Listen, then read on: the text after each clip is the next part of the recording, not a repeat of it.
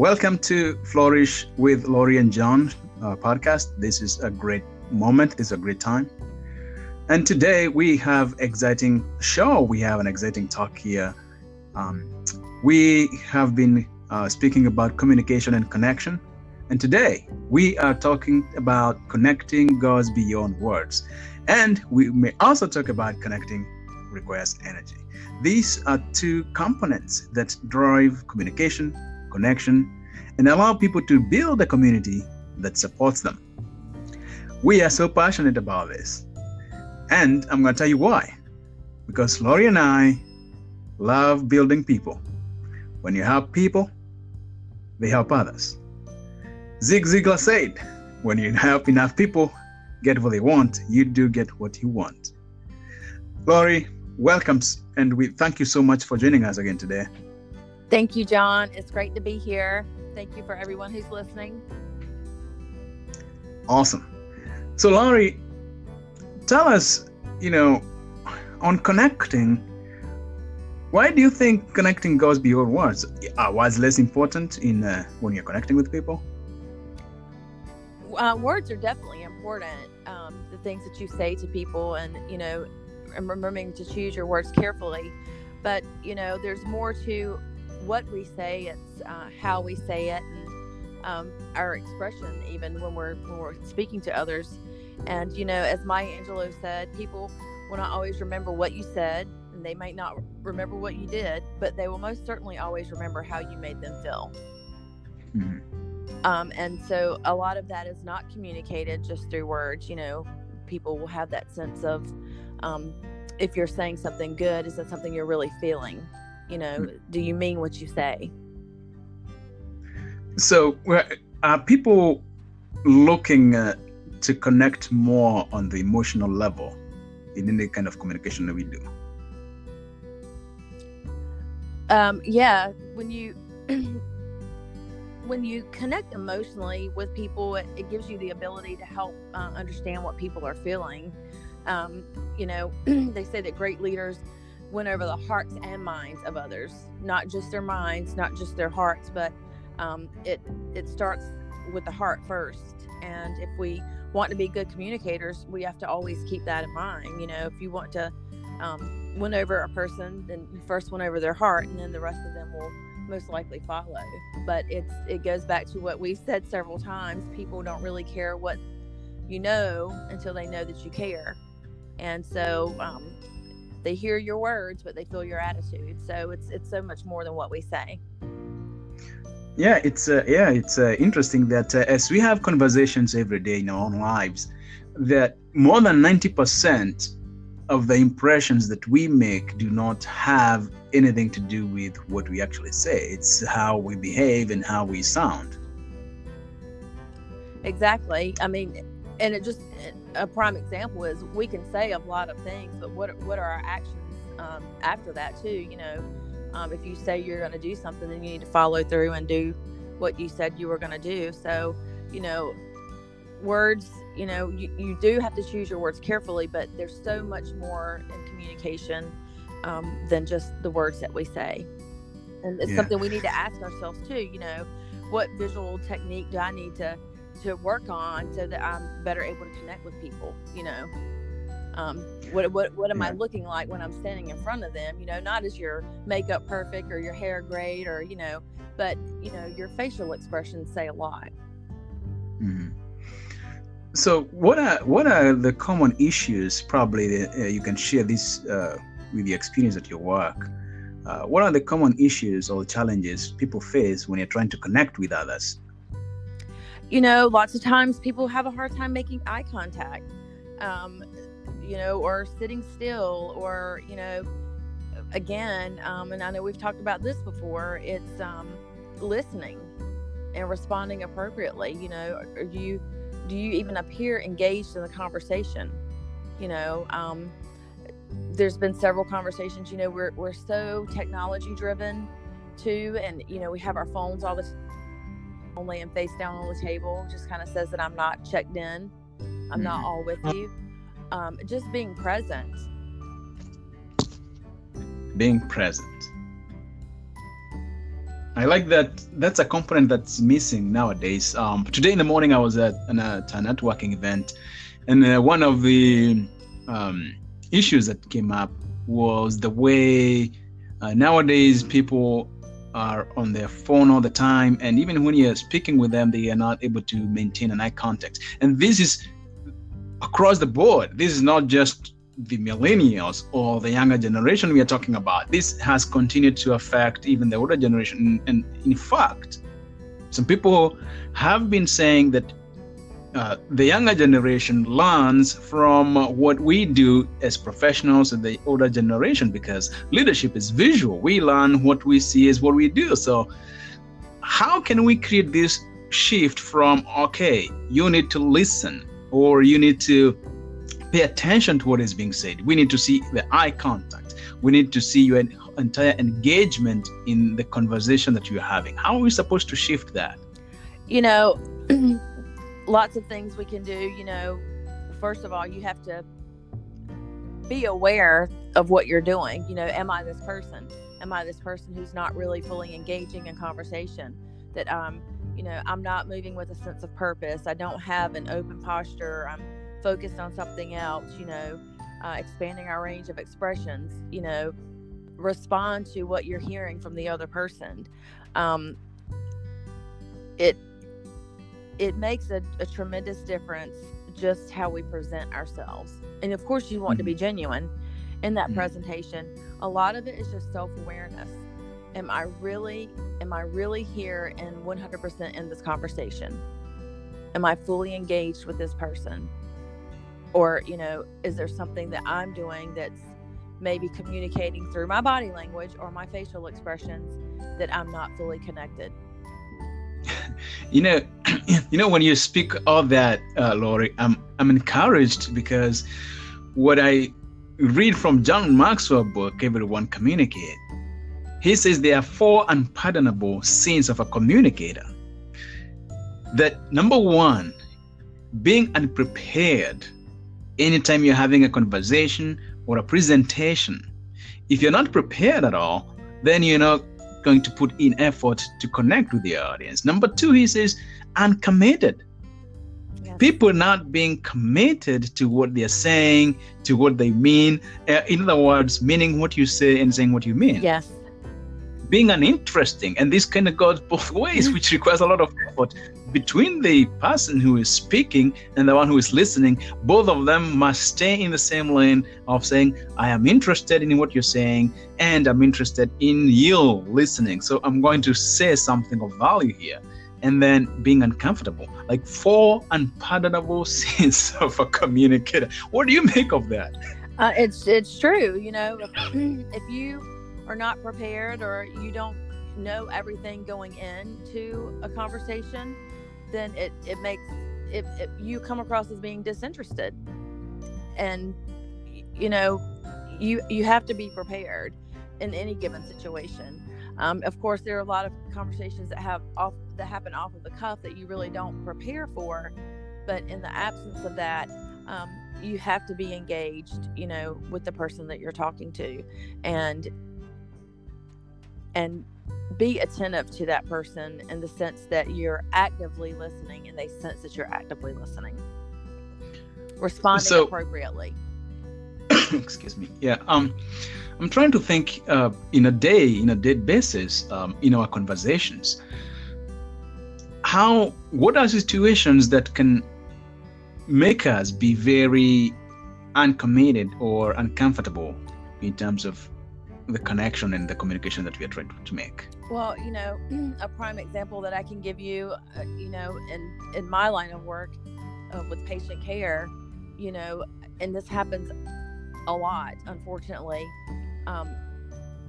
Nurses and physicians, healthcare providers in general, can often tend to not actively listen to what the patient is saying because they've already formed an opinion. So they're not all in. They already have their mind set when they put themselves in front of that person, right? And so despite the things that a patient may be telling them, they've either decided that it's not true, that they're being dramatic. They've already formed an opinion before they go in, so they think they have all of the facts, and they're not listening. Mhm. And in healthcare, you know, and it's same with the, on the other end with the patient too. There are visual cues also. You can, that you have to be that goes both ways. Not only what visual cues am I sending, but which ones am I receiving, or am I just completely disregarding, right? So being an active listener, and being prepared to go into a situation when you are, presenting yourself to a patient, that they know that you're listening, and that you actually take to heart what they say and leave all that other stuff behind. Wow. All I hear when you're speaking, Lori, is that it requires energy for you to be able to concentrate. It requires intentionality for you to be present, to be able to connect. And as communicators, we know that there are three components for any communication. We have, our thoughts must be present. Yes. That means it's something that we know. We have to have the emotion, something that we feel, and action, something that we do. So, in fact, I always joke around that tea, when you say I'm having a conversation over a cup of tea, for me, it means that your thought, your emotion, and action are present. Because if you don't have any of those, then there will be a disconnect between you and the person who is listening or engaged in the conversation. Is that right? That's right. That's right. And you're right. It requires energy. It requires energy. It requires focus and energy, and certain things like remembering people's names, calling someone by their name. Even I try to do that even in writing, instead of just saying hey, or good night, I try to say hey John, good night John, things like that. And do I do it 100% of the time? No, but I've tried to make myself more aware that I'm doing that. And then just in an effort to spend extra time with people, I sent an email yesterday because a patient had complimented a provider and a nurse. And one of the things that I had noted about that provider was this physician actually I had gone into discharge this patient twice, and the physician was still at the bedside sitting in a chair talking to the patient, and was very actively engaged with this patient. And so when I was finally able to discharge them, the patient and her spouse raved on and on about the care that they had received. They knew that they had been taken good care of. And I can assure you that a good part of that was because they didn't feel rushed. The provider sat down in a chair, which is huge too, by the way, for anyone listening that's in the healthcare industry. And I know it's not easy all the time, and it does require a lot of energy, and it requires a lot of focus, because this is a big deal in the patient care world. Wow. How can we support the healthcare industry in terms of ensuring this connection, there's understanding, there's interest in the patient, and also in the faculty, or if you will, the staff? Well, realizing the importance of forming that connection and being engaged with that patient. Patients are more likely to be compliant when they have formed that connection, because when you form that connection, you build trust. And so by building that trust, patients will they are themselves more engaged in the conversation, and they are listening, and they are trusting you. And so when you take that extra time, and not only that, just for the purposes of clarity, right? Yes. You teach, and then offer them the opportunity to ask questions, and go back over the things that you reviewed with them, just to make sure that there's no confusion.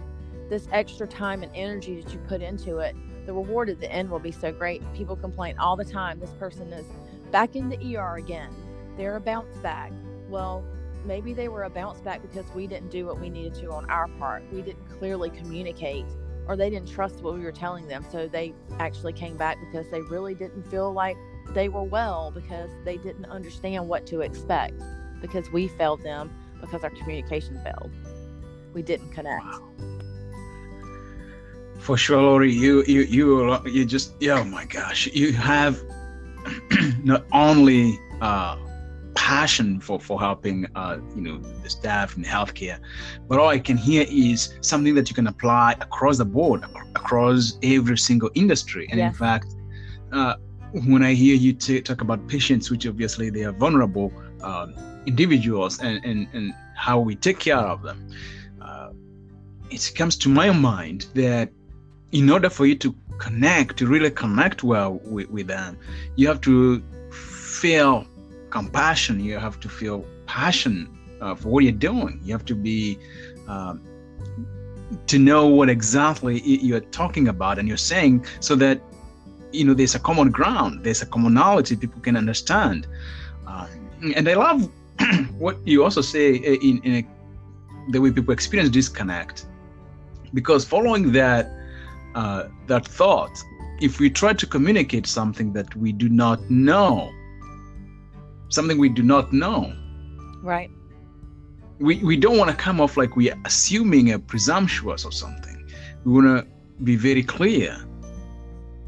And in the line of work that we do, training, consulting, and coaching, obviously it is very, sometimes it can be very tough if you go to a client and you don't know what you're talking about. Exactly. Is that right? That's right. And, if you look at, and like you said, it can go across, any industry. For instance, if you look at how many stores do you know that have greeters at the doors? Not many, but of course we all know that Walmart has a greeter at the door, coming in and going out. And so Sam Walton, he made a pledge and a promise that every time a customer came within 10 feet of him, that he was going to smile at them and look at them in the eye and greet them. Smile at them, look them in the eye, and greet them. Mm-hmm. So if you think about that, and of course Walmart has been very successful, and I know they have great prices and everything, but that is being intentional. That is being intentional about the way you meet every person. I mean, if you look away or don't offer a smile, how hard is that? It's such an easy thing to do, and this will trickle through not just only at work, but in your personal life too. The ripple effect of that is huge. Imagine if we were all doing that. Imagine if that was how everybody every day when they got up said, you know what, I'm going to do this today. I'm going to try it and see how it works, and then I'm going to try it again. That should be a challenge. That should be a challenge for us today. Yes, that should be a challenge, because just think of all the people that would be smiling everywhere, right? That does not would make us feel better. Knocking at people's doors and saying, hello, my name is John and I'm smiling, Yes, right. And making that eye contact, Oh, yeah. Hey, how are you doing? I actually watched a TED Talk, and it talked about the couple of the things at the top of the list that were predictors basically on your lifespan were how you communicated with others and the types of people that you had in your life. So just, when you're sitting outside and somebody comes by walking their dog, do you speak to them? When you go into a place, do you just say, hi, how are you doing? Things like that. Look, I think it's perfectly okay if you and your family go sit down and eat and see someone sitting alone, to ask a complete stranger, hey, would you like to sit with us? That's just me. But you never know what that little piece of happiness pie how it can make a difference in someone's life. Wow. I am really appreciative of you, Lori, for being with us and always adding value to us. And I love your passion, to help revitalize, energize, and build motivation and morale with the people who work in healthcare. And especially I love your passion to encourage people to try different things. And obviously for the challenge today that we be smiling, make eye contact. These really, they sound easy stuff, but sometimes Jim Rohn had said that those things that are easy to do are also not easy to do. And people think that, these are just regular stuff. We are not inventing new stuff. We are just reminding people of the basics, basically, to be able to build a better life, happy life, not only for themselves, but also for other people around them. So what are your final or parting thoughts on this, Lori? I would just like to say, to kind of, for people to actually do challenge yourself, to smile and greet, to someone with a hi, or, and make that eye contact. If there anyone within 10 feet of you, which I think is a great thing. And I actually know one healthcare system that actually implemented that, the 10-foot rule. And also, like you talked about, clarity, for that clarity of conversation requires being prepared. But the one thing that I want people to take away from today is, and this is just not in your communication, but everything that you do, when you're done, ask yourself, did I do my best? You don't have to do the best, but did you do your best? Not did you do it the fastest, did you do it the best? And did you meet the expectation of the person that you were talking to or taking care of? Those are two key things, and that goes back to integrity and expectation. I love it. Our dear listeners, if you heard that right, did you do your best? That's a great question to answer the show. To end the show, to answer every night for yourself, to even ask those people who are close to us, our colleagues, because what else are we here for? We are here to do the best. Yes. And that's a question I'm sure Lori and I myself always ask after every show. Are we doing the best? Are we getting better? Because that's the only way we will improve in our lives and the lives of those whom we love. Anyways, thank you so much for joining us. Again, Lori, I thank you so much for being available. And if you want to know more about Lori, you can go to chooseflourish.com, and you can see the amazing work that she's doing and she continues to do. You can also check my website, leadershippeerconsulting.com, as we continue to equip people and to elevate them and to make them the best, because that's what we do. Thank you so much, and hopefully you get some value out of this podcast. Until we see each other again next time, goodbye. Thank you, and goodbye.